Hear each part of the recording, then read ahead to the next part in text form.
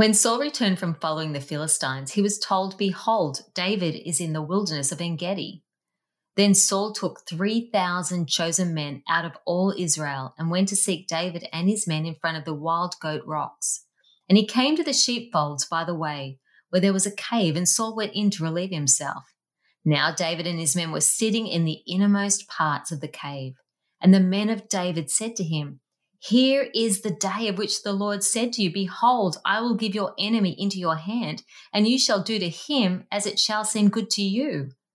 Then David arose and stealthily cut off a corner of Saul's robe. And afterward, David's heart struck him because he had cut off a corner of Saul's robe.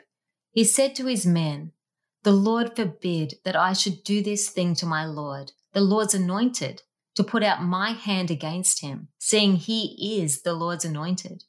So David persuaded his men with these words and did not permit them to attack Saul. And Saul rose up and left the cave and went on his way. 1 Samuel chapter 24, verses 1 to 7 in the English Standard Version. David's men are completely silent as David stealthily creeps up to where Saul is probably now resting in the privacy and cool of the cave. Saul's 3,000 men are outside. Saul is vulnerable. This was not a coincidence. It was God's plan to test, train, and show David's righteous heart. David had every right to be angry at Saul.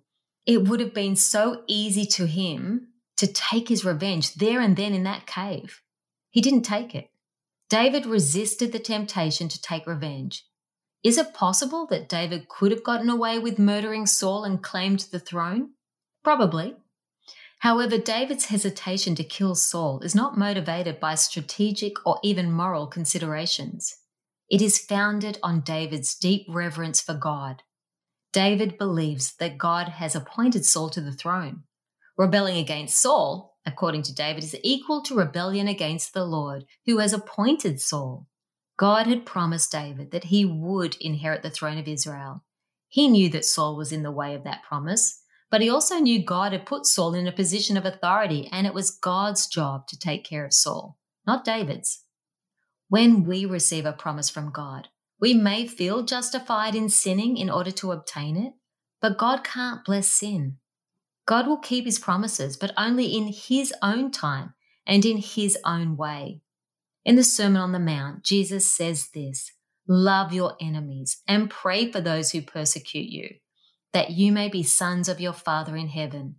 He causes his sun to rise on the evil and the good, and sends rain on the righteous and the unrighteous." Matthew chapter 5, verses 44 to 45. There is no better illustration of devotion to these commands than the account of David's refusal to kill his adversary, King Saul. David knew not only how to wait on the Lord, he also knew how to wait for the Lord. God is faithful. He will keep his promises. I'm Heidi Wiseman from hopewithheidi.com.